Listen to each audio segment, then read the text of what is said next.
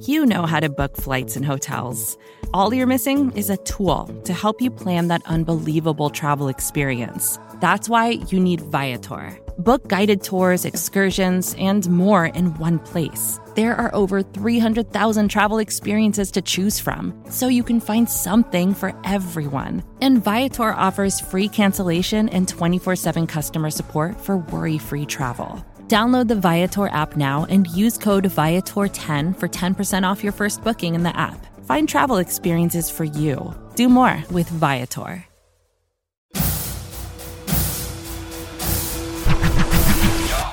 Hello and welcome to your Wednesday edition of the Arrowhead Drive.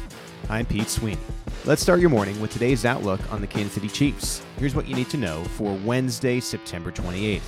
After the game, we had too many mistakes and didn't give ourselves the opportunity that we needed to win. And I always start with myself. I mean, I could have definitely put the guys in a better position than I did. And I think after talking to our players, you got the same feeling from them that,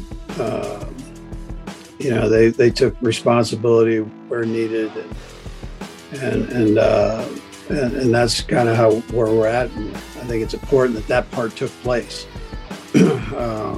But we all had a piece of this, and we need to take care of business and fix the issues. So and clean it up. And that's what we'll start doing here tomorrow when the players come in. The Chiefs have plenty of things to address after Sunday's loss to the previously winless Indianapolis Colts. As head coach Andy Reid mentioned, that they'll look to address those mistakes this week ahead of Sunday Night Football against the Tampa Bay Buccaneers. It's worth monitoring throughout the week as the Tampa area has been placed under a hurricane warning with a tropical storm named Ian moving in and expected to hit between Wednesday and Thursday. If the storm does impact Sunday night's game, the NFL has announced it is likely to move the game to the Midwest to avoid using any of Florida's state resources during a public emergency.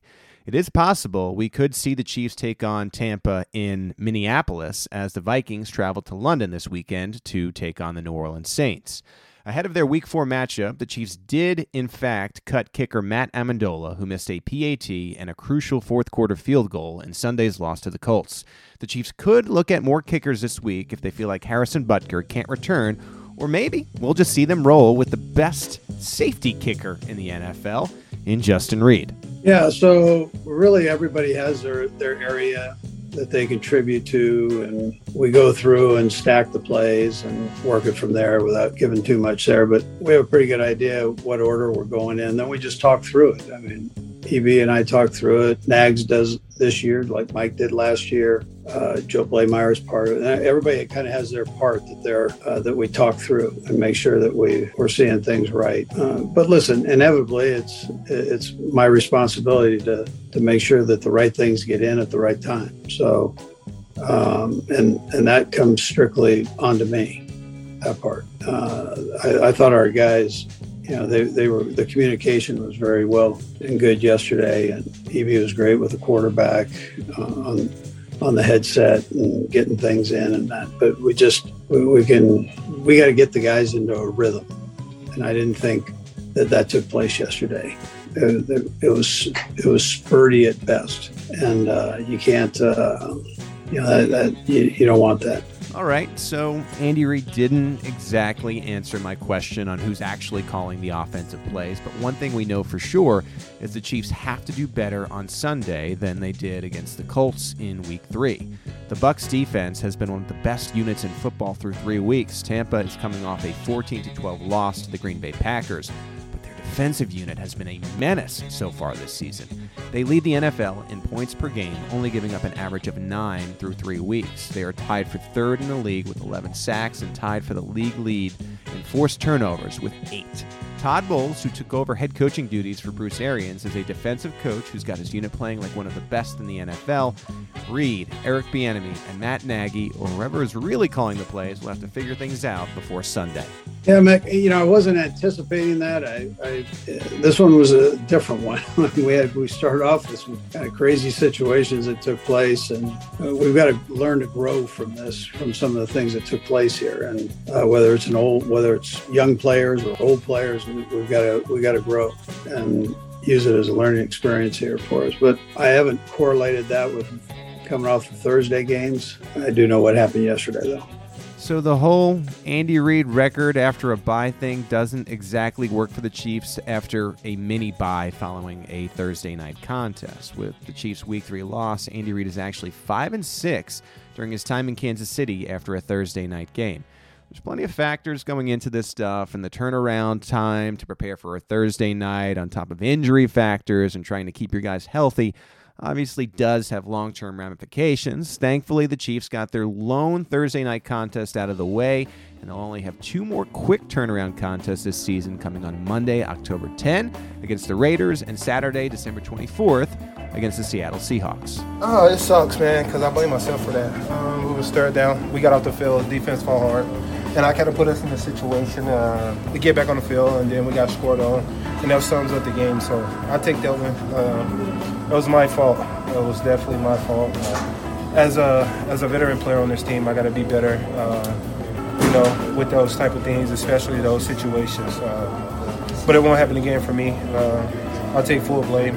Apologize to my team, for putting us in that type of situation. It was third down. We was off the field. Would have gave our offense the ball back. We'll find out later this week if the NFL does decide to fine Chris Jones for that late-game penalty that no doubt impacted the outcome of Sunday's game. The flag seemed unnecessary, but as Jones said after the game, he has to be better in those situations. He's a veteran leader on this team, and he has to know not to put himself in those crucial game-deciding situations where a referee's decision can impact the outcome of the game. I think that mentally this team has a good fortitude to where, when bad things happen, we're able to move on to the next play. It was just, last week whenever we were able to turn the tide on the game, and, this week, that's just how the NFL goes sometimes. So I don't think that this is anything that's going to be detrimental to us as a program, to the mentality of the locker room.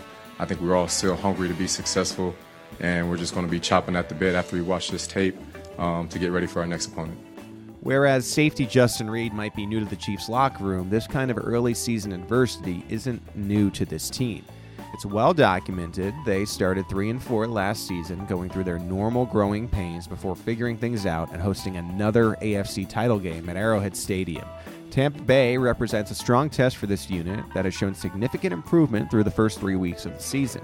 While the Bucs' offense has actually been down compared to past seasons, you have to figure, in the absence of key players, that is possible. Mike Evans will return this week after serving a 1-game suspension. Chris Godwin might be a long shot as he deals with a hamstring injury. And Julio Jones, who sat out last week's contest, reportedly wanted to play, but the Bucs didn't want to push him, so it's safe to say he could be available on Sunday against the Chiefs. The Bucs have also seen a number of key offensive line injuries so far this year, and no doubt has contributed heavily to those early season offensive struggles.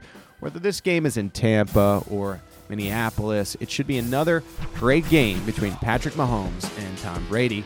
And that's it for the Arrowhead Drive for Wednesday, September 28th. If you've enjoyed the Arrowhead Drive, please subscribe to the entire Arrowhead Pride Podcast Network, and while you're there, leave us a rating and a review.